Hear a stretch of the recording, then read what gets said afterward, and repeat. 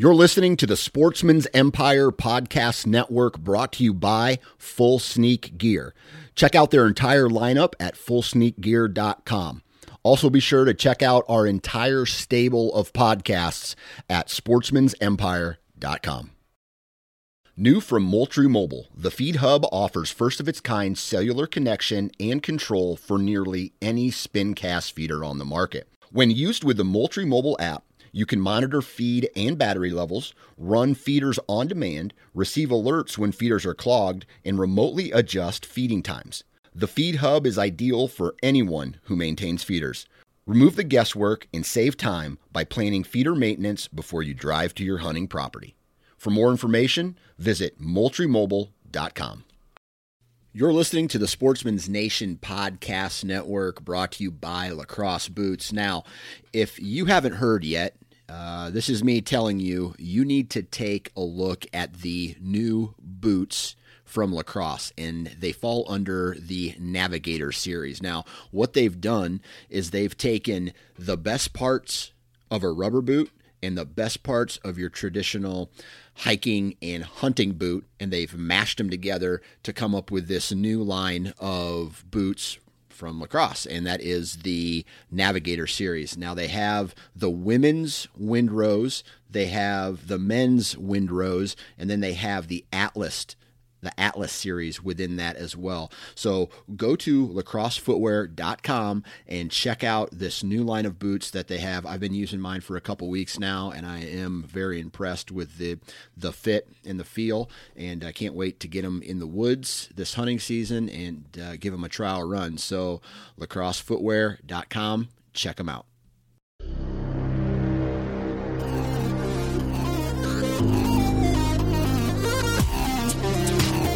Welcome to the Transition Wild Podcast, brought to you by Expedition Archery. I'm your host, Adam Parr, and you're listening to episode number 53, where we talk with David Ware on his 377-inch New Mexico public land bull. Hello, and thanks again for tuning into the Transition Wild Podcast, the number one source for Western big game hunting. I just want to give a quick shout out to one of my partners, one of my sponsors, Skull Brew Coffee. It's late at night. I'm recording this podcast. I had a newborn baby a couple months ago, which has been awesome, but I am freaking drained. I feel like I'm a zombie all the time, and I literally, I don't understand it, but I just do not have, I feel like I don't have the time that I used to. And granted, you're spending a lot of time, with the baby, and that's really my priority right now. But man, I am tired. I will gladly admit that. So I just want to give a quick shout out to Skull Brew Coffee. Check them out, skullbrewcoffee.com. Proceeds of each bag sold go to conservation. That's pretty cool. It tastes great. It's good shit. You should pick up a bag for yourself, and it's going to give you some energy. The caffeine is definitely there. So highly recommend Skull Brew Coffee. Thanks again, Clint, for providing me with that and keeping me alive over these past few months. All right. Well, it's been kind of a weird fall, as I alluded to. Not weird, but, didn't get to do my normal archery elk hunting, but I am going to pick up a third season rifle tag here in Colorado.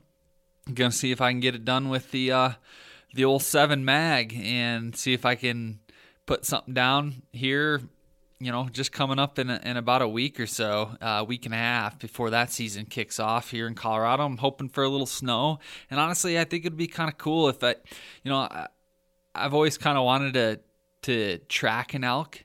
And I think that'd be cool if I can cut a fresh track or whatever and just follow it and see where it ends up. And I think that's also going to be kind of cool because then I can kind of see how they travel a little bit more, where they go, maybe in certain areas during pressure. So although I love archery hunting and I'll do that for the rest of my life, I'm just really looking forward to kind of for a change of pace and mixing it up a little bit. So stay tuned. We'll see how the hunt goes, and hopefully I put something down on the ground. We'll see. So, speaking of elk hunting, this podcast is badass. I had David Ware on the show for this episode, and for you guys who have been listening to the podcast for a while, I had David on the show a year or so back, and really I met him on a forum online, and he just seemed like a really cool dude, down to earth, and I really liked his story. Kind of got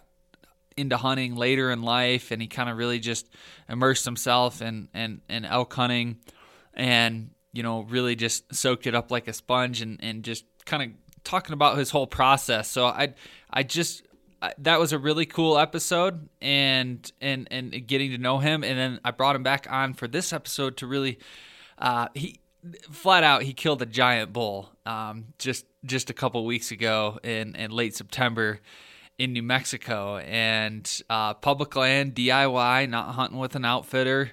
Drew the tag, and he had hunted the area before, and we'll get into the details, but I mean a 300 almost a 380-inch bull anywhere is an absolute giant. So I knew I had to get David back on. He's got a cool personality, just a fun dude. He knows his stuff, and just a great story. So I really hope you guys enjoy this one. I know I certainly did. So let's not wait any longer. Let's get David on the line. Before we begin, today's episode is brought to you by Expedition Archery, manufacturer of the world's finest archery experience. Expedition bows combine aerospace-level quality, innovative designs, and a fluid feel serious hunters demand. Test drive one today at your nearest archery retailer and view their full lineup at expeditionarchery.com. Why settle for status quo when opportunity and adventure awaits? Make your next hunt an expedition.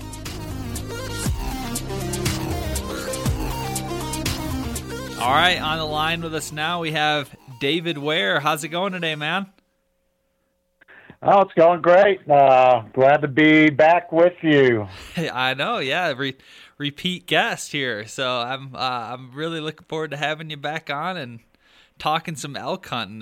I'll just note that when I had you on the first time, gosh, what was that? Was that about a year ago, David? I can't even remember. Sometime around that. Yeah, I think it was a year and a half, maybe, something like that. Yeah, maybe like a year and a half ago, I had you on for a show, and I tell you what, people really loved your story, and just like talking about the backcountry hunting and getting into elk hunting, and just your personality and your kind of stories, and people. I got a lot of good feedback from that, so I'm happy to have you back on. Well, I appreciate that, and I'm extremely humbled. A lot of great people out there that I've gotten some great advice from over the years, so I appreciate that. Well, that's the cool thing about the hunting, not the industry or whatever, just hunting in general. It just seems like, I was out last weekend hunting with my fiance, and we ran into a really cool guy, and we talked for, I don't know, probably 10, 15 minutes, and it's just a lot of good people you meet along the way, whether you're out hunting or just talking to people, or just like me and you kind of meeting on a forum and staying in touch, and it's just really cool, and I don't find that as often in other things that I do in my life. It's just something about hunting there's just that bond and that kind of relatability, I guess, that brings people together. Yeah, and it's funny you talked about when you had me on last. I ran into a guy down there in the Gila, and he was fixing to pack in with an outfitter, and he had driven down from Oregon, and it was too funny. We started talking, and he says, I was just listening to the podcast, and you were on it. So he was actually listening to your podcast on his way down there from Oregon, which I thought was too cool. That's hilarious. I remember you telling me about that. That's such a small world, and for him to run into you like that, that's pretty funny. It was hilarious. I loved it. It was great. Yeah, I kind of had a similar thing. I was hunting in Iowa a couple of years ago, and we had met these other guys from Michigan that were kind of hunting the same area, and I'd hit a buck, and anyways, long story short, this guy was from Michigan was helping me track it because he had already killed a buck, and he was talking. He saw my hat that said Transition Wild on it, and he knew what the podcast was, but he just thought I was a fan or something or whatever, and he didn't realize I was the one that actually did the podcast. So he finally put two and two together and was like, "Oh man, you're Adam. That's cool." So it's pretty funny. Yeah, that's awesome, man. So I want to talk about your elk hunt from, what was it, 3 weeks ago, a couple weeks back. You had texted me, killed this giant bull in New Mexico, and I want to hear all the stories on that and get into the nitty gritty. But before we jump into that, like, what else have you been up to right now? Are you doing any hunts going on? You got anything in the works coming up here in the near future? Or are you just kind of riding on cloud nine after that big bull you killed? Oh, well, so after my hunt and got back, and a buddy of mine had a muzzleloader elk hunt in central New Mexico, so I went down for the weekend and tagged along with those guys, and that was just 2 weekends ago when I was down there. And believe it or not, those elk were just screaming. It was Really? ridiculous. I saw more, yeah.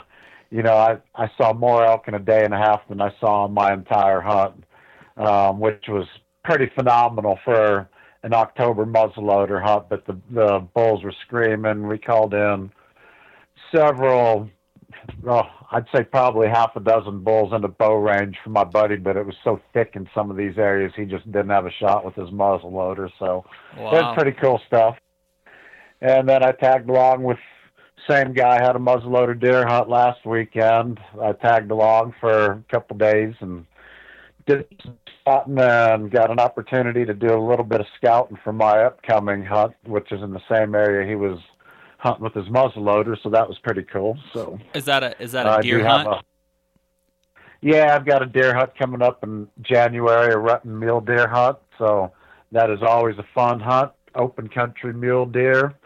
It's an exciting hunt. You can spot these big suckers from a long way, and it's exciting. The hard part is getting close enough for a bow shot with all those does. I mean, anywhere from 5 to 15, 20 does, all the eyes, ears, and noses, and not all those does are in heat at the same time. The ones that are not in heat are doing what they do the rest of the year, and that's looking out for predators like us. Yeah, no doubt. What did you say that was in New Mexico, or is that Arizona? No, it's New Mexico. It's a January hunt. Southeast New Mexico is where I'll be hunting. Nice. It's funny you mentioned Arizona, because that's been my backup plan, because as a lot of mule deer hunters know, Arizona does have an over-the-counter tag December and January, I believe, but I've never had to use that option. So, but I do look forward to hunting Arizona one day. Yeah, I've had some people on the podcast talk about that hunt, and so that's really cool, a lot of fun, and I'd imagine in New Mexico it's probably pretty similar, type of, sounds like same timing. The rut, kind of peaks down in December, January time period, and just something different, a little bit of change of pace than maybe what you get in Colorado or maybe a plains mule deer hunt where it's a little bit more kind of grassy and stuff. I don't know what it's like down there, but it's got to be a little different from here in the big mountains. Yeah, it's more. I call it high plains myself. There's a lot of cactus and mesquite. I've heard people reference it as the flats, because they're seeing that stuff from the highway, but there's nothing flat about it. I call it high plains. It's funny you mentioned that too, because I actually had a deer tag for Colorado and an elk tag. So I hunted the first 2 weekends of September up there in Colorado, and you're right, the terrain is totally different. For sure. Well, it sounds like you've had a jam-packed fall between tagging along with other people's hunts and doing a few of your own and multiple states. You're a hunting fool, David. Well, just like the rest of you and everybody out there listening to this, I mean, that's what we do and that's what we love. So, and I'll continue to do it as long as my age and health will hold out, so. Ain't that right? Yep. I'll be hunting till I die. That's for sure. Or at least I hope. Yes, sir. I hear you. Now, I can't, just a quick reminder before we jump into the details here, but I can't remember when we had you on the podcast before. Correct me if I'm wrong, but didn't you get into hunting maybe a little bit later in life, or were you kind of hunting when you were younger? I can't remember exactly. Yeah, you have a great memory. I started hunting when I was 32 years old. I grew up in Ohio. Nobody in my family ever hunted. There's a lot of people that fished in my family, but walking to the lakes and stuff when we were kids, I always had a knack for walking up on deer, white-tailed deer in the woods. And, I was always kind of interested in it, but never got the opportunity. And when I moved out to New Mexico, met my ex-wife's family, they all hunted. And I started hunting with a rifle at 32 years old. I think it was 1997, I believe, something like that, 95 or 97. And hunted with a rifle for mule deer for 12 years. And it just got too easy with that rifle. If I could see him, I could kill him. 7 mags, deadly rifle, man. I'll tell you what. And not to mention it was getting dangerous out there. The last deer I killed with my rifle in 2007, first thing in the morning, me and a buddy are field dressing it, and this is before I knew anything about a gutless method. So I was elbow deep up in there, pulling guts out and things like that. And all of a sudden, World War III broke out on the other side of the ridge that we were on, and bullets were ricocheting off the ridge 10 feet above us. And I just looked at my buddy at that point. And yeah, it was scary. I said, man, I'm a bow hunter next year. This is getting too dangerous out here. And, I put in for a bow, elk, and deer tag, and as luck would have it, I drew both and had to go out and buy a bow and learn what I could as fast as I could. So that's great. That's really cool. And I wish I'd have started hunting a long time ago, right off the get-go with a bow. I didn't know what I was missing until I started hunting with a bow. It's great. I love it. Yeah, it's a different world, and I just had the newborn baby just a couple months ago, so I feel like I'm kind of transitioning more to a little bit more rifle in recent years when my time is kind of a little bit strapped. But I didn't really get the opportunity to hunt archery this year. But you best believe every year going forward, I'll be out there with a bow for sure. Yeah, and don't get me wrong. I'm not saying I wouldn't hunt with the rifle again. I did hunt with the rifle. One year I didn't draw a tag, and I bought a landowner cow rifle tag, and that 7 mag was still just as deadly on an elk as it was all those deer. Oh yeah, for sure. Well, cool, David. Well, I wanna jump. I'm excited. We've talked and we texted, a little bit over the past week or so, but I didn't want to get into any nitty-gritty details because I knew I wanted to have you on the show to really, tell the story, and I want to hear every part of it. So let's just jump into that, and I want to just start off with what was the process of maybe planning this hunt? Was this a tag that you'd been trying to put in for a while? Talk us through kind of the initial maybe application process and maybe the initial planning of trying to draw that tag. Okay, will do. So anybody that knows anything about New Mexico, and most hunters do out there, elk tags in a lot of states are going to draw or point systems, and New Mexico we have a draw system. And I decided back in 2012 I was going to apply for only Gila units, and if I didn't draw them, I'll go hunt Colorado, because most of the other units in New Mexico have Colorado caliber elk, and I'm not saying Colorado has lesser elk, but as most people know, there's a lot of pressure, OTC units, and you just don't see many big elk. But as luck would have it, I drew the Gila 4 times in 8 tries, and 3 out of the last 5 years I've drawn it. Been very lucky. And so when I found out I drew the tag in April, I started planning for it. Scouting trips, studying maps, the typical stuff that most of us do. So were you looking at, once you drew that tag, were you kind of initially mind running back? Oh, sorry. Were you saying something, David? No, you're breaking up there, Adam. Okay, Sorry. yeah. No, it might be on my side, but I just asking you, once you knew you drew that tag and you started looking at different maybe areas to hunt, were you going back to maybe some spots that you already had hunted before, or were you potentially checking out new areas? What did that exactly look like? Well, so I also found out that 2 of my buddies drew the tag as well. So in the past, I've drawn the second hunt, and they've drawn the first hunt. It's broke up into 2 hunts in New Mexico, archery hunts, during archery season anyway. And so we decided to scout a couple different areas, go set some trail cameras up, but cameras in the same areas that we had both previously hunted.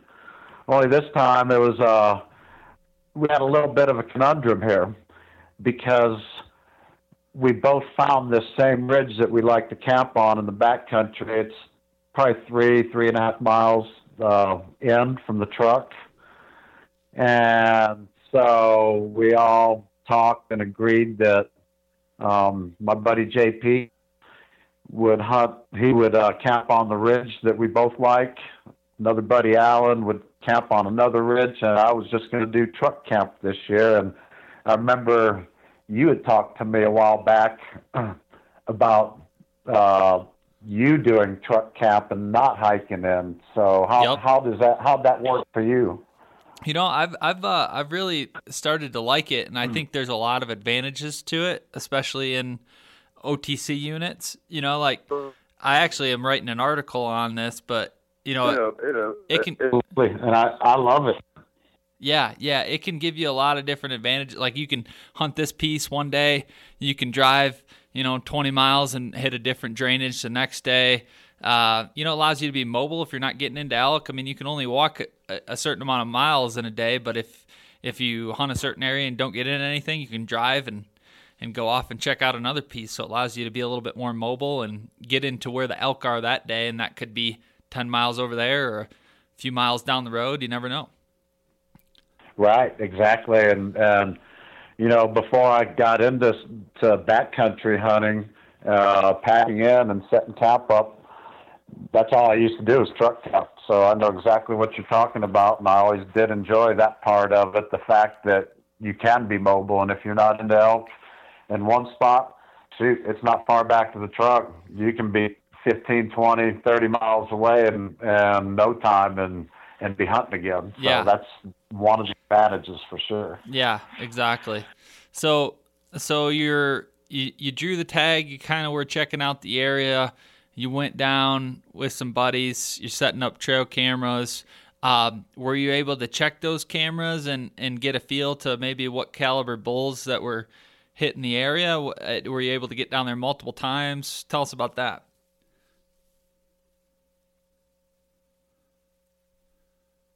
We set our trail cameras up in early June, went back end of June, about 3.5 weeks later, and checked a few cameras, hiked into a spot that we hadn't hunted before, neither one of us, and looked around that area.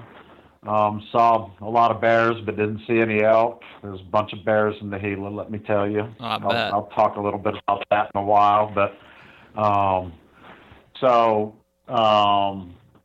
we decided that there's a trailhead right there. There's probably going to be a lot of hunters in that area.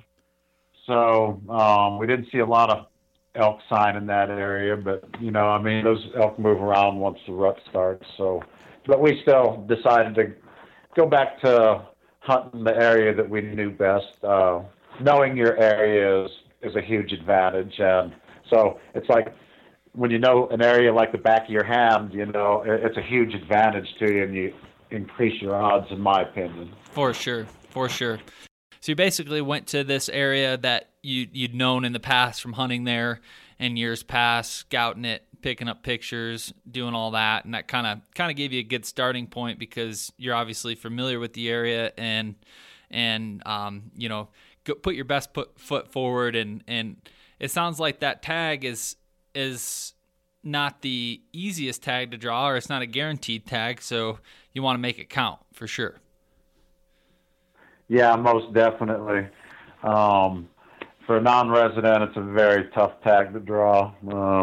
Our draw system in New Mexico is not very non-resident friendly. I can honestly say that. But I've been lucky in drawing it, like I say, 4 times in 8 years. So, and I hope I draw it again next year because the potential for the biggest bull of your life is definitely there. Oh yeah. Well, you definitely proved that, which we'll get into the details for sure. But okay, so you scouted this area, checked it out. You obviously had a very good idea what you were getting into. When did you first start hunting it? When does New Mexico season open? And did you start out hunting right opening day and trying to get after it, or were you kind of hedging your bet more towards the rut? Tell us a little bit about that. Okay, so we checked our trail cameras and a few times in the summer and leading up to September. The first archery hunt goes from the 1st of September to the 15th. And the second archery hunt, which is the tag that we all drew, the 15th through the 24th. So I'd say those are some pretty good dates to be hunting anywhere you're hunting elk. Yeah. Well, I didn't realize that's a pretty, in the scheme of things, that's kind of a short window, only 9 days for a archery tag. That's, whereas Colorado, you got the whole month, and that's a pretty limited time period for sure. Oh yeah, most definitely. And, I did, like I was saying earlier, I had a Colorado tag, so I was able to hunt the first couple weekends, and unfortunately I didn't tag out, but I love Colorado. Every time I'm in Colorado, I feel like I'm at home. So, mountains draw you in for sure. Oh yeah, definitely. So what's the type of terrain that this Gila National Wilderness, is it comparatively to Colorado? Is it bigger? Similar mountains? Is it more rolling? Like, what's the type of topography you're dealing with? Well, Colorado typically, you can see 14ers all over the place, high elevation hunting. You better be in some kind of shape when you hunt Colorado, that's for sure. Is it necessary? No, but the better shape you're in, the more enjoyable your hunt's going to be up there for sure. Down here in the Gila Wilderness over there, Gila National Forest, the highest elevation I think I was hunting maybe 8,000 feet. Okay. There's a lot of pinon pines, alligator junipers, and oak, a couple different species of oak trees, oak brush. And ponderosa pines. There's some of that as well. You don't see any spruce trees like you do up there in Colorado or Quakies. So it's definitely different. Now the ridges or hills, they're hills compared to Colorado, but they are mountains, and there are a lot of small ridges and canyons. So you're either going up or you're going down. And when you do get on a ridge, they're not very long ridges. So there's a lot of up and down. It's very rocky, can be very hot and dry at times. So it's definitely a lot different. You have to plan for dry weather, particularly hunting the backcountry. I carry a water filter with me at all times. Not that there's much water available out there, but you you definitely stock up on water when you can. Yeah, for sure. And it sounds like I've always been intrigued with, potentially hunting Arizona or New Mexico at some point, and I just think I feel like it suits the bow hunter really well because it's like this more rolling terrain, so you can cover a lot more ground, but then you've got these, juniper or more shrubby type, evergreen trees that kind of suit more for maybe having more shooting lanes. Like you get out in this dark timber stuff here in Colorado, and a long shot might be 20 yards, depending on where you're at. So I just feel like that type of terrain really suits the bow hunter well. Maybe you can elaborate and attest to that. But. Yeah, I think you'd love it. I've hunted Colorado quite a bit since I started bow hunting since 2008. As you know, all the deadfall can be horrendous up there. But you just don't see that kind of stuff over here, or at least down in the Gila anyway. And you do have a lot of shooting lanes, although, it can be pretty thick in places as well. But, typically you can find some openings. It's nowhere near as bad as Colorado as far as trying to find openings. And even when I was with my buddy muzzleloader hunting the area he was at, it was thick, dark timber, spruce trees, and he didn't have any shooting lanes. But the Gila, yeah, you can find shooting lanes for sure, no doubt about it.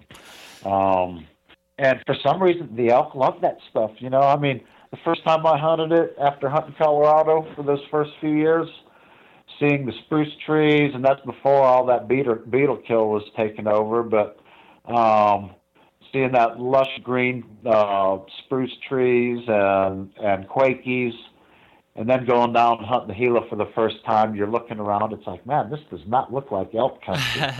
But boy, was I wrong. Oh yeah, I bet. Now what? So I imagine some of that terrain. What are you concentrating on, or what are you looking for when you're going into this hunt? Are you just going back to areas that but what about those areas that make it good hunting? Is there food? Have you hunted over water holes? What's that kind of entail? Well, I've never really hunted over water holes. The areas that I hunt, there aren't many to begin with.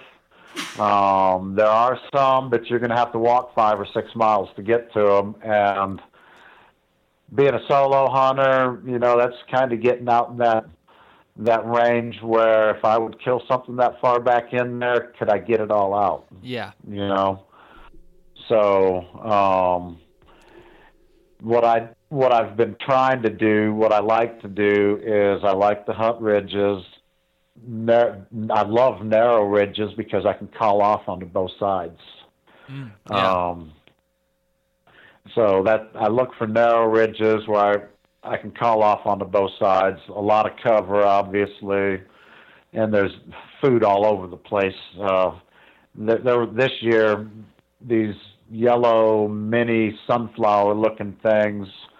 The plants were maybe 30 inches tall. They were everywhere, and I witnessed a cow and a fawn just gorging on that, or a cow and a calf gorging on that stuff. So really? I knew the elk were eating that stuff. Yeah. Nice. Did you guys get a lot of rain like Colorado did this past summer? Did you guys get a lot of rain as well in New Mexico? Well, there weren't many torrential downpours, but there were steady drizzles, I would say, because it was very green down there, enough to make everything grow real well. Lots of grasses, lots of vegetation, but not enough rain that it filled many water holes that you would think would hold water, and did hold water last year. But the food was great, and elk can travel good distances for water. Yeah. So and there's plenty of water available for the elk, and it's nothing for those guys to travel 5 miles for water, and travel 5 miles back for feed and bedding areas, So it was good for antler growth this year, extremely good. Yeah. I saw the same thing here in Colorado. Now, Now, so this tag's mid-September. You head out, and what's your camping situation look like? I know you said you're truck camping, but was that a tent on the ground? You'd pack up and move if you needed? Did you have a little camper? Tell us about that. Yeah, so I'm driving down there. I got to tell you this first. So I'm driving on my way down there, and before I lost cell phone service, I pulled up one of your podcasts, podcast number 49, and it was great. Thanks, David. For those of you out there who haven't heard that, you got to listen to that. This guy, I think he's from Montana. Is that right? Yeah, Ben from Montana. Yep, Ben Gatormson. He's a great dude. Killer. He's a killer for sure. Oh yeah. Yeah, what a great podcast. And listening to some of the things you and him were talking about, it's like, man, that just sounds so familiar. This is an average Joe type of hunter who hunts the way he wants to hunt and does the things he wants to do, and some things that not a lot of people are talking about, and there's a few things I do that nobody ever talks about on the forums or on the videos and things like that. But, when you're doing things that nobody else are doing, it's great. I love it. Yeah. And I've been into elk every year doing some of these things. So, yeah. That's awesome. So I'm glad you liked anyway, it. Yeah, big kudos to you and Big Ben for that podcast. And anybody who hasn't heard it, you guys need to hear that. It's great.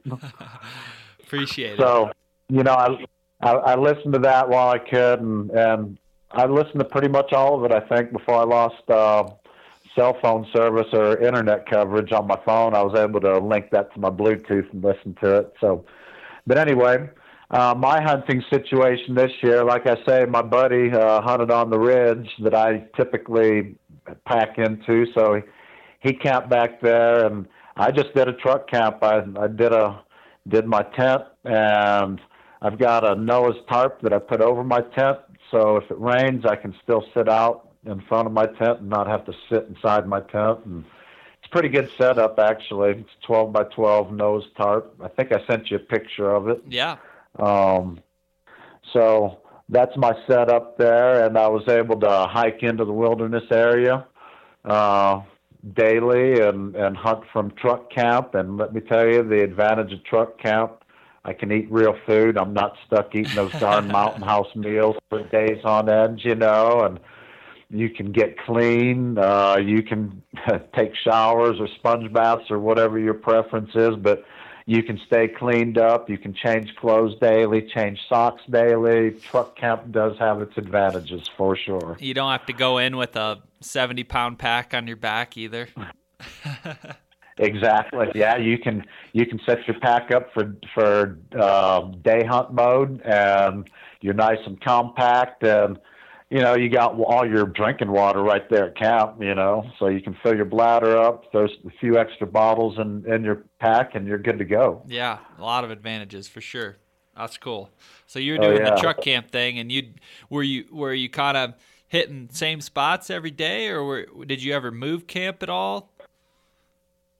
No, I didn't have to move camp. What I did was I'd hike into this canyon not too far from truck camp, and like I said, top of the canyon, I'd throw a couple calls off into the canyon, and if I got some responses, I'd try to move toward the bugles. But they're first part of that hunt, lazy bugles, and it was hard to tell where they come from. So in that situation, I'll wait 5, 10, 15 minutes, maybe do another call, and if nothing answers, a lot of times nothing does answer. So it's like, okay, well, what do I do now? So start the running and gunning process and moving, and a little bit of call. You call from different locations, and I like to choose those locations wisely. I like to call where my sound travels and carries for a long way. And they just weren't talking a whole lot. So I'd find myself 3 or 4 miles from my camp, and I'd try to get above these elk that I knew were bedded, and try to coax them to me. because I didn't want to get in there and jump them out and not be able to hunt them again. So, there's a couple areas where I'd hike into daily, and they'd be there the next day, but all I'd get's that lazy bugle from their beds. And anybody who's hunted elk long enough know that that's typically a bull that's bedded and probably got cows with him. And, the cows probably aren't that hot at the moment, but, he's just biding his time, That's why he's not very excited. And he's not going to leave a bunch of cows for one cow, Yeah. So when you say you're calling, you're throwing out cow calls or bugles? In that situation, I like the cow call. Bugles, I've done some bugles as well, but they don't seem to want to respond to that when they're in their beds and you're that close to them. Yeah. I've been within a couple hundred yards, but like I say, I don't want to spook them out and have to try to hunt them another 4 or 5 miles away, or possibly never see or hear them again, So it's always a challenge to stay patient. In my early years of hunting, I'd get impatient and try to move in on them, and I've busted my fair share of elk out of their beds and never seen them again. That's for sure. Yep. Yeah, we all have, for sure. But I'm there to kill something. My philosophy is if I bust this group of elk out, I'll go find more. But the older I get, the less hard I want to have to work for it. So work smarter, not harder, right? I mean, not that I won't work hard, because I do, but if I can hunt those same elk without having to try to find other elk, I'm all for that myself, personally. Yeah, 100%. Yeah, I'm 30 and I'm already at the point of, hey, I don't want to. I'm not the hike to the muscle up to the top of the mountain guy anymore. I'm trying to think about where the elk are going to be, and if they're 5 minutes off the road, why not? Oh, absolutely. When I hunt Colorado, I know some places that are just so obvious. People drive right on by them, and I'm into elk 200 or 300 yards off of a forest road, Yeah. And having fun. That's what it's all about. Yeah. So you're the first couple days, you're kind of hunting ridges, doing some calling, see what's kind of maybe in the area, and it sounds like maybe when you first got there, maybe the rut wasn't quite full blown yet. Right, and peak rut typically happens around that harvest moon. A week before, a week after, at least that's what I've read, which is typically around that third week of September, I believe, when that harvest moon happens, or the solstice, I guess they call it. Yep. That pretty much all coincides with peak of rut, or a week in front or a week behind that, from what I've read. So it's a good time to be out there for sure. During this time, I've got an inReach. My buddy JP's got an inReach, so we were kind of keeping in contact. There were more hunters than usual back in that area, the ridge that he was camped on, which kind of disappointed him. And I was seeing several hunters over there near my truck camp, which I've never seen before, people that were walking into the wilderness area. So it was a little bit disappointing. So we got together on the inReach, texting back and forth, and decided we were going to hike into another area for a couple of days that we had scouted previously in the summer, and did that for a couple of days. And so we met up and got in his truck. I packed my sleeping gear. He's got a sawtooth tent, so he took the tent and I took the poles, and we packed our gear in, and we got into this one canyon, and I sent you some trail camera pictures where we were seeing elk from those trail cam pictures. So we knew there were elk in the area.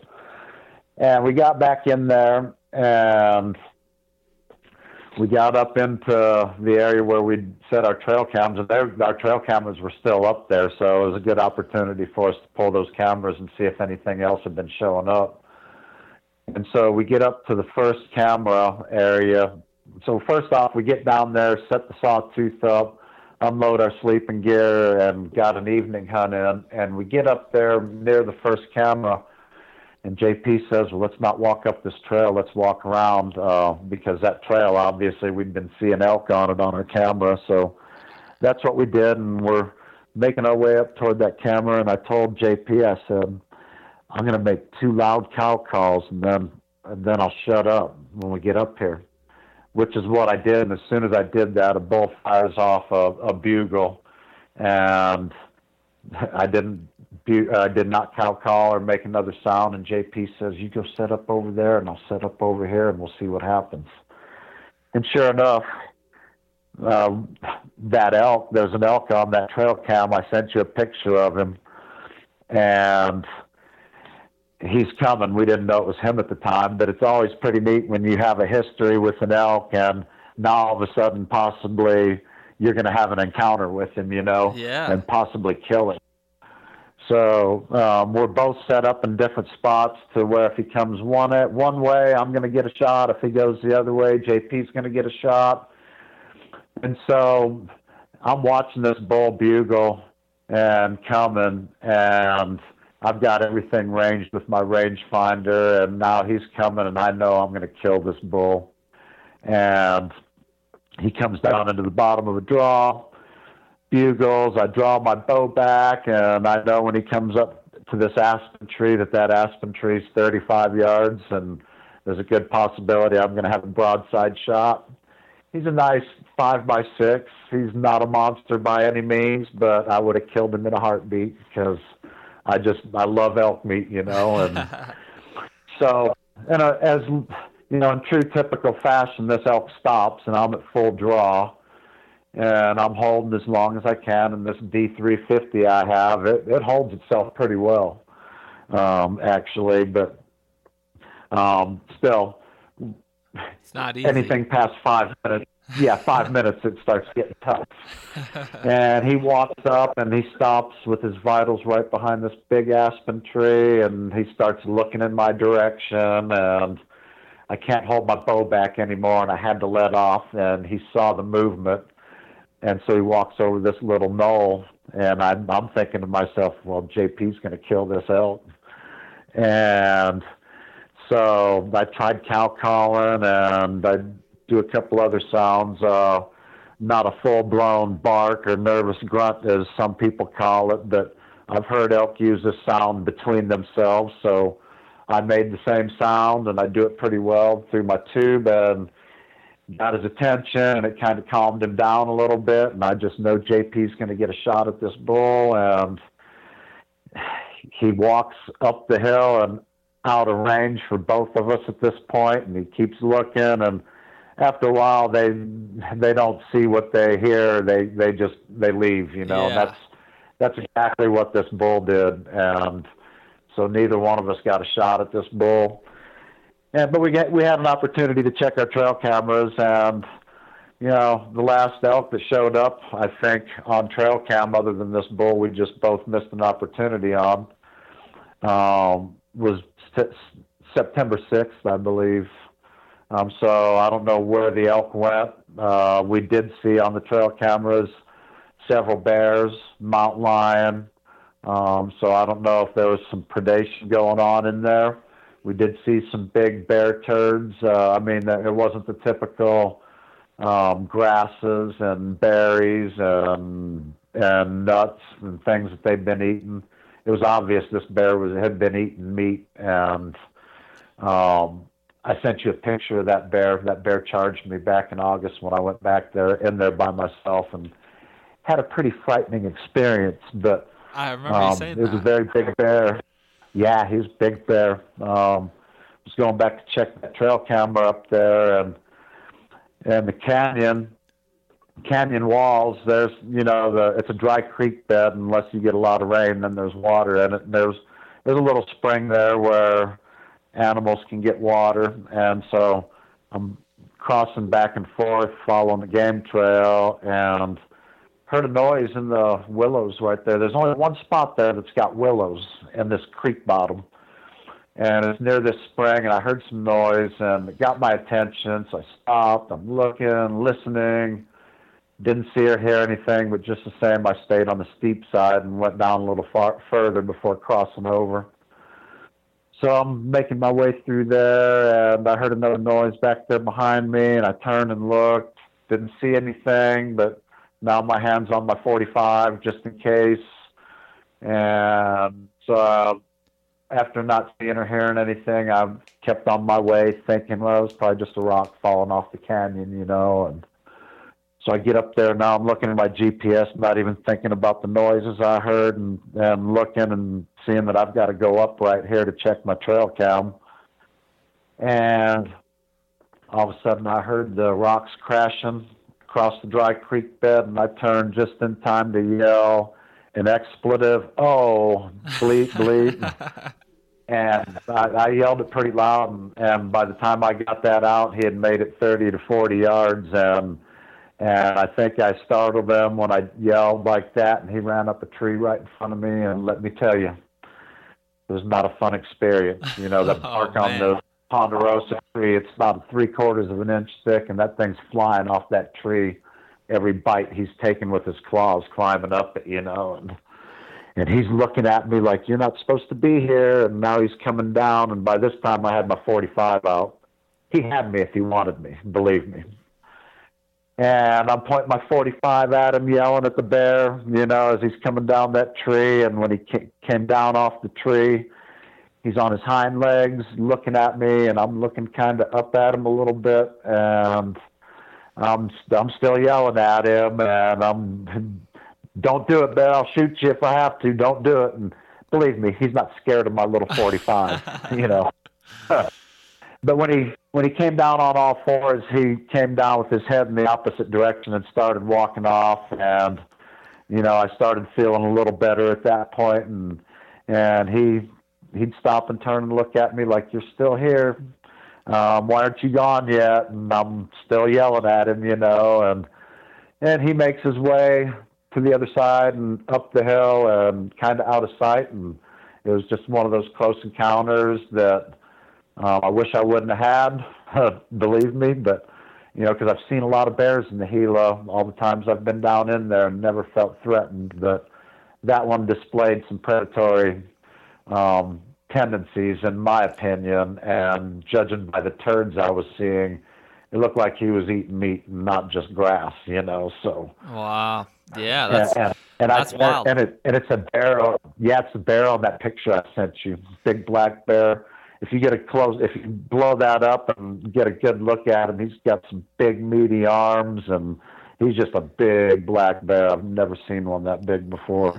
Yeah, he's definitely a meat eater if he's that big. He's getting all that protein, and yeah, it sounds like you were in his territory, and he didn't like that. Yeah, he didn't like it at all. So, needless to say, that day in August, I came down off the mountain, or off the top of that canyon. I took a different route back to the truck. I didn't want to see him again. So I bet. So was this the same camera that? So like you just had this encounter with this bull. It was that same camera or one in that area? Yes. Yeah, same camera right there. And the encounter with that bull was, you know, we made the call from 20 yards from where that camera was hanging on a tree when that bull came in. So, wow. You know, that bull walked out of our lives forever. The next day we hunted up on top. You know, we pulled the cameras, looked at the SD cards. There wasn't any activity whatsoever on those cameras since September the 6th. So my buddy wanted to stay there. I told JP, hey, I'm going back to truck camp. You know, I mean, I know there's some elk over there. They were kind of quiet doing the lazy bugle, but I'm going to try to get back into them. So I'll talk to you later. And we parted ways. He stayed and I left and went back to truck camp at that point. Okay. So now we're into probably day 7 or 8. So I went back into some of the same areas, and the bulls were bugling a little bit more now. When I got back and hiked in there 3 miles to where I've been hearing those bedded bulls bugle from their beds, the lazy bugles, now they were actually bugling and moving around, and it was impossible to keep up with them. I was trying to call and move toward them. Every time I'd call, these bulls would bugle back at me, and we all know how that is. Trying to keep up with them when they got cows and they're moving is next to impossible. Yeah. And that's what I was faced with at this point. I just couldn't keep up with them. Yeah, I feel like sometimes, you call into them and those bulls, they will just keep pushing away, they'll push their cows away from the bugle just to keep, distance for sure. Yeah, and the cow calls. They were moving away from my cow calls too. I was trying to be non-threatening because I know when bulls have cows, I don't want to pose a threat from 300 yards away. It doesn't work. The only time posing a threat with a bugle works or has ever worked for me is when I've been with under 100 yards, preferably under 75 or 50 yards before I bugle at them in that situation. Okay, yeah, makes sense. So I try to keep them talking with a cow call and then try to move towards them. And sometimes you can get in on them like that. And they're not likely to leave their cows, but if they're already moving, they're going somewhere with a purpose. They'll bugle back at you. They're telling you, "Come on, I'm over here. Let's go." But I'm not coming to you. I've got 15 cows. Why would I come to you? Basically, Yeah. Like you said, when they are on the move, elk are almost damn near impossible. Even if they're just walking, they're really tough to catch up to. Oh yeah, I mean, and that terrain too. I mean, it's like we were talking earlier. It's nowhere as steep as Colorado or anything like that, but it's still tough terrain. It's a lot tougher than people think when they look at the maps. That's for sure. And it's hard on your feet. All the rock, it's very hard on your feet. So you got to have some good boots, stiff soles. Yeah, it makes sense. So did that for a few days. Couldn't get close enough to challenge a bull, and couldn't get close enough to even see a bull.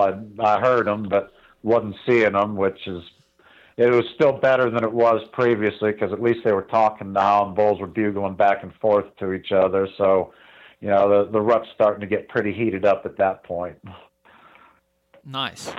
So you're getting down to the last couple days, right? Yeah, it's only a 10-day long hunt or something like that. The season's only open for that tag. I mean, you got to be thinking in your mind, is this going to happen at some point, right? Yeah, I mean, the later it gets, the more you start thinking about things like that, and whereas earlier in the hunt, you're all gung-ho and wanting to kill a bull, you start thinking about cows at this point, Yeah. So, and I'm a meat hunter anyway for the most part, but early on in the hunt, you have a tag like a Gila in your pocket. Trust me, you're thinking about bulls more than you're thinking about cows. Yeah, I bet. It's, like good draw units in Colorado, if you were to draw, like, say, for instance, a unit 61 or 76 where you hear about the big bulls, the last thing on your mind are cows. You want to kill one of those big bulls. Exactly. So you're at what, day 8 right now, kind of in the story? Like one of the last. I mean, you're down to the last couple of days, right? Yeah, day 8. So day 8, I do this long walk. Didn't have hardly any action whatsoever, and I decided to head back to truck camp, get cleaned up, change socks because my feet were sweating profusely, and the darn socks, the wool socks, starting to slide a little bit in my boots. So went back, ate lunch, got cleaned up, changed socks. Again, another advantage of truck camp. And there's this canyon right behind my camp. I've had an opportunity every time I've hunted it. I've had at least one opportunity in that canyon every time I've hunted it on a big bull. And I hadn't had that opportunity yet during this hunt. And probably the biggest bull I'd had an opportunity on previously, probably 340, maybe a 350 bull in there, which is a big bull to me. You know, I've never killed anything that big. And I think it's a respectable bull anywhere, 340 or 350 bull, you know. So, and it's been one of my goals since I started hunting elk was to kill a 350 bull, you know. So I get excited when I see those things, you know. But for one reason or another, I've blown those opportunities in the past and just did not close the deal at the moment of truth, you know. So everything's got to go perfect exactly. to kill one of these big boys. So after getting cleaned up and everything, I go to my spot, which I've nicknamed the Crow's Nest at the top of this canyon. There's a little outcropping of rocks that kind of stick out in the canyon a little bit. I can see a lot of things on the other side of the canyon, a lot of openings, and you can see elk if they're moving around over there. I can call off of that location, and you know, I like to do these loud cow calls that echo in that canyon, and I swear I've called elk from a mile away or more from that location on more than one occasion. So it's one of my favorite spots, actually, and it's right there near truck camp, too, you know. So I get out there, and I make one loud cow call through my bugle tube, and I hear a bull bugle, and he sounded like he was a ways off, and I've heard this before, you know, so I didn't get too excited at this point. I waited 10 minutes, did another loud cow call through my bugle tube, and he answered me back again, and it was obvious he was coming because he cut the distance in half. So, wow. Trust me when I say this. I bailed off of those rocks in a heartbeat and started moving toward where I heard that bugle from. And I didn't have to make another call. He kept bugling and kept coming. And so I was able to position myself. And I think when the elk was probably 300 yards and moving toward me, the wind was at his back and in my face, which is always a good thing. I was able to smell him, and the smell was very strong. You know, it's like, oh crap, he's coming, he's getting close. You know, and I'm looking in the direction he's coming and fumbling for an arrow out of my quiver, and not looking at my arrow because I want to see when he shows up. You know, so I'm feeling my way for it and kind of trembling a little bit. You know, I'm starting to get excited at this point, and I got an arrow knocked. And I got my release clip, and now I see him at about 200 yards. And now the smell, and he's coming through these junipers and pinon pines, and the smell is getting stronger as he's coming, and I can see him, and I'm thinking, oh my God, this is a huge bull.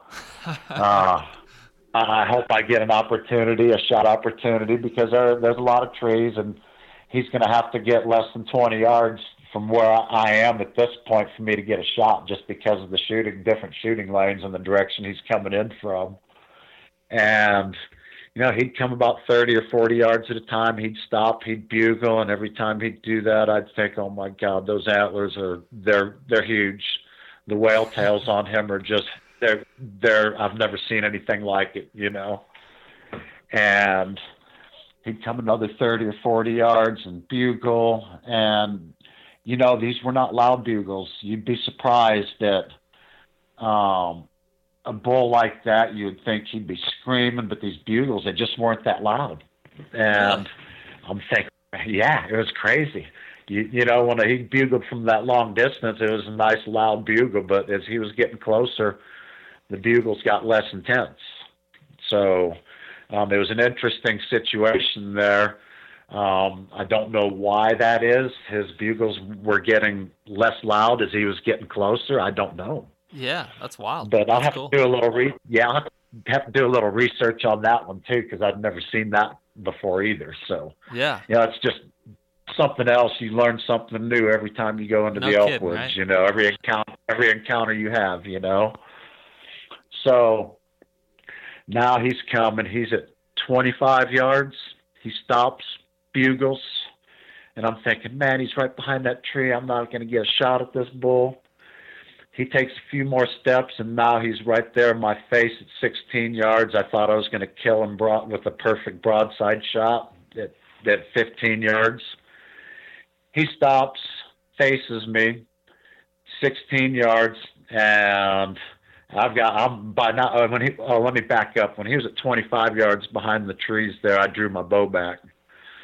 So he bugles, now he comes, he stops right in front of me at 15 yards facing me. Very hard quartering shot, almost a full-on frontal, but I've got that 20-yard pin right there on his chest, and I know that at this angle, that arrow's going to go in that little softball-size hole in his chest, and it's probably going to hit his offside shoulder at that angle. And at this point, I have to wonder, do I wait for a broadside shot possibly? I swear, in the exact same location last year when I drew the tag, had a similar situation where I was at full draw on a big bull, and to this day, I don't know if it was that same bull because it had long whale tails, just not quite as long. But I'm thinking, okay, I got to wait for him to get broadside, and I'm going to kill this bull. And he never did come broadside, and he didn't see what he thought he heard, and he jumped, turned, and left before I could even think about touching the shot off. So yeah, that's still fresh in my mind from last year. So it was a no-brainer. He raised his head to start to bugle again, and when he did that, I touched off the shot, and the arrow disappeared. Well, half the arrow went into his chest, and there was still some arrows sticking out, and I'm pretty sure that the broadhead stuck in that offside shoulder there at a sharp angle. And then he turned and ran into a tree and fell down, and then he got back up and took off running again. And I knew it was a devastating shot. Yeah, damn. But I didn't hear him go down, so I'm standing there, and I knocked I stuck an arrow in the ground where I was standing, where I took the shot from. Went over there to where he was standing when he took the arrow and ranged back to that arrow, and it was a 16-yard shot. So, and then there was no blood whatsoever, man. I was really nervous about that because I didn't hear him fall, didn't see any blood.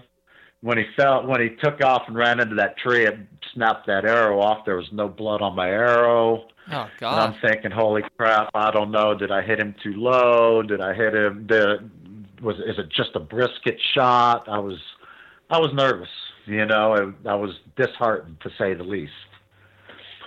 And so all I could do, I texted JP, my buddy, who was packed into that other area over there, and he came out right away, and I'd started looking already. I started following tracks. All I had were his tracks, and I'd never had to follow an elk track on an elk that I had hit. There's always been some kind of blood, Yeah. And I've killed quite a few cows and a couple bulls previous to this, and I've always had a blood trail, but not this time. I found one at about 150, maybe 200 yards. I found a chunk of meat. I sent you a picture of that little piece right there. Yeah. And that's all there was. No blood anywhere. And but I'd see I'd see his tracks and the direction they're going, then I wouldn't see any tracks, so I'd stop, look around, and then I'd see more tracks, and then finally got to a point where, and JP finally caught up to me and got to a point where 4 eyes are better than 2. And so we kept following tracks, and lo and behold, found the elk just before dark, 2.5 hours later. And what a relief. I'll tell you what a relief finding that elk. I bet. That's crazy. What was it like walking up to an animal that caliber? Oh, unbelievable. I knew he was big, but I had no idea he was that big.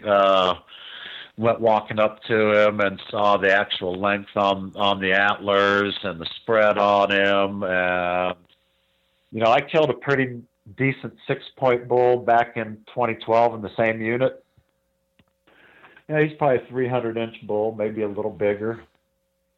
But the first bull I killed, and I was very happy to kill him and thought he was the shiznit until I saw this thing laying on the ground, and made this little 300-inch bull look small. I mean, I'm not kidding you.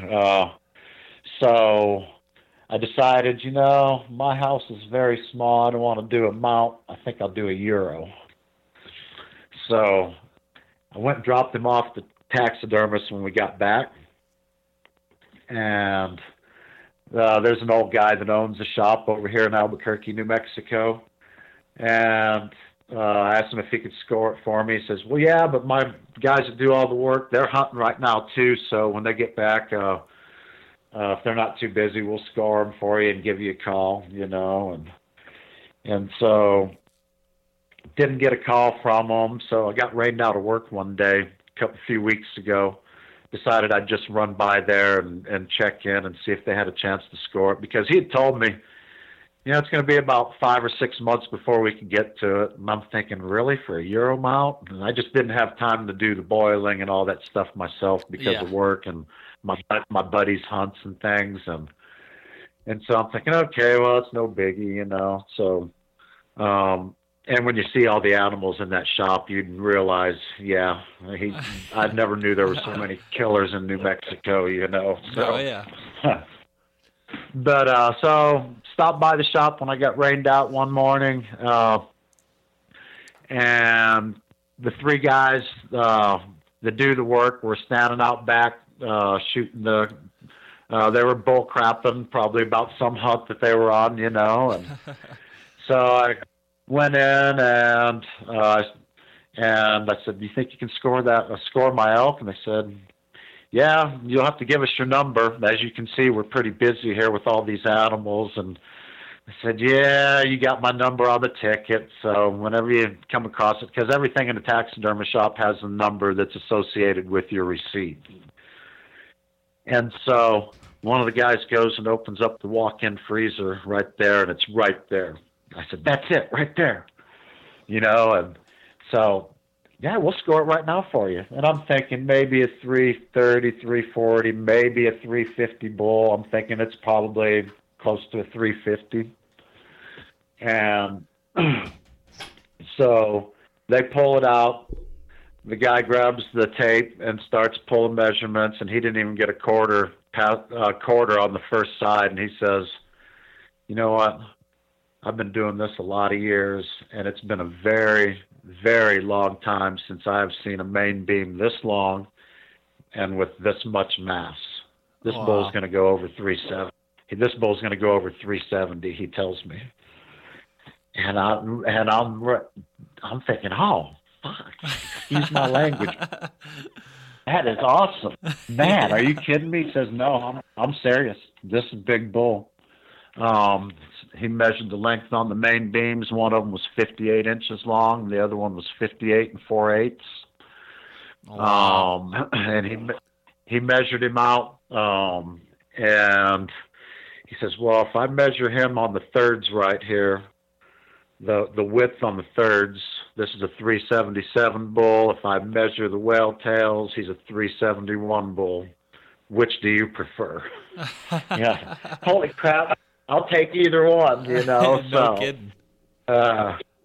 Yeah, so he's a big bull, very big bull, and, it's all the hard work over the years. Earlier I said, the older I get, the less hard I want to work. I still work hard, I mean, I put the work in, and it was just a great experience to kill something like that. My buddy JP says, you know what? That's a bull of a lifetime there, bro. You've been bow hunting elk since 2008. I've been bow hunting elk for 35 years, and I haven't even come close to a bull that size, or not even a 350 bull, he tells me, and it's and he's one of my mentors as well, my buddy JP. He's been a mentor to me and a great friend and partner at times when we hunt together. So for him to say something like that was a huge compliment, and I don't take it lightly. I know how fortunate I am to have killed something like that. That's amazing. Yeah, amazing. A giant bull, just beautiful, beautiful. We'll have pictures on my website when I post this to, to showcase the caliber of it. And it's like you said, it's a once in a lifetime bull. I hope you do kill bigger, but damn, that's definitely a great bull.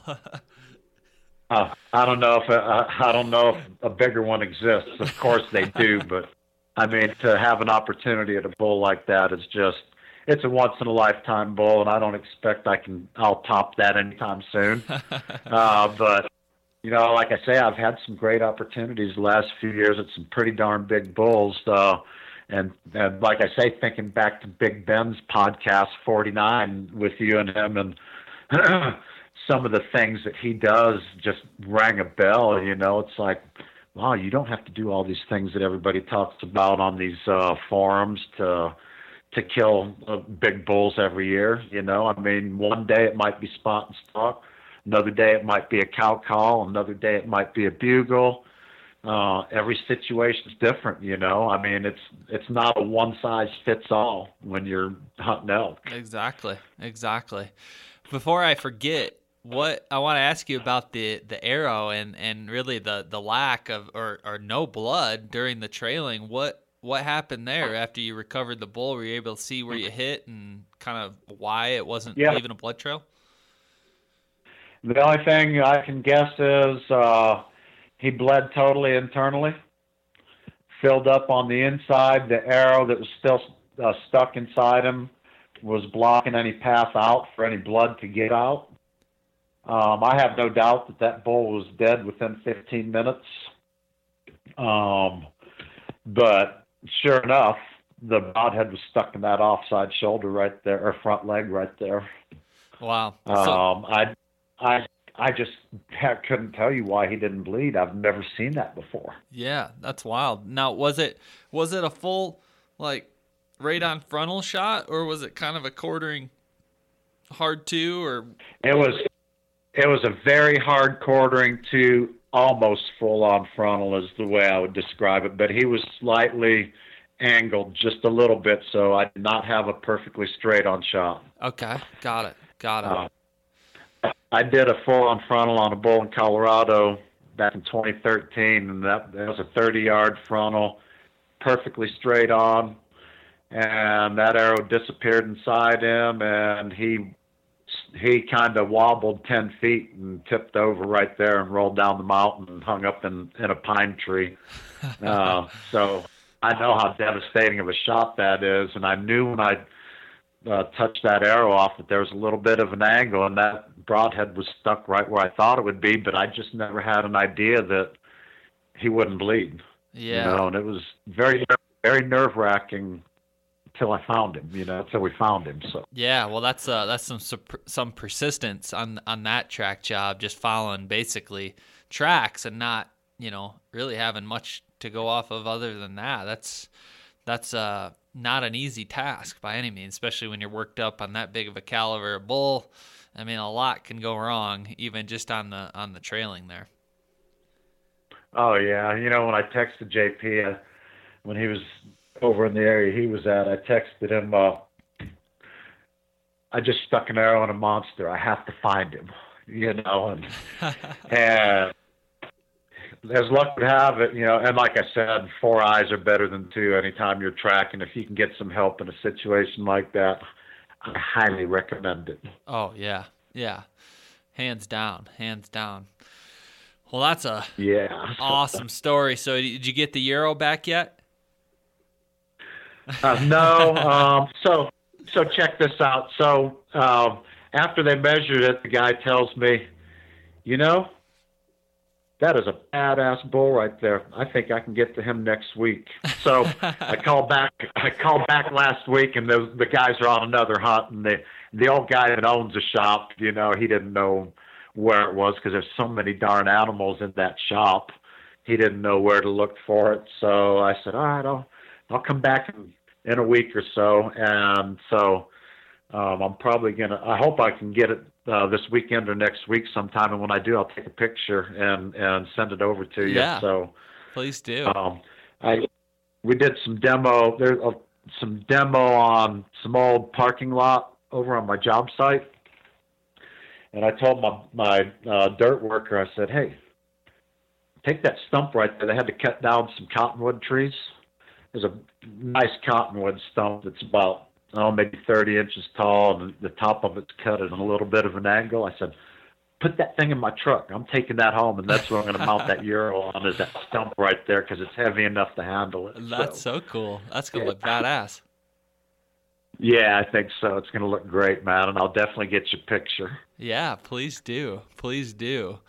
Well, David, that's a hell of a story, hell of a hunt, and a bull of a lifetime. And just, listening to you tell this story, it just felt like I was on the hunt with you almost. And, myself, I didn't really get the chance to do that week-long hunt like I normally do. So this has been fun just to really follow along and hear your excitement, and, what a great ending. I loved it.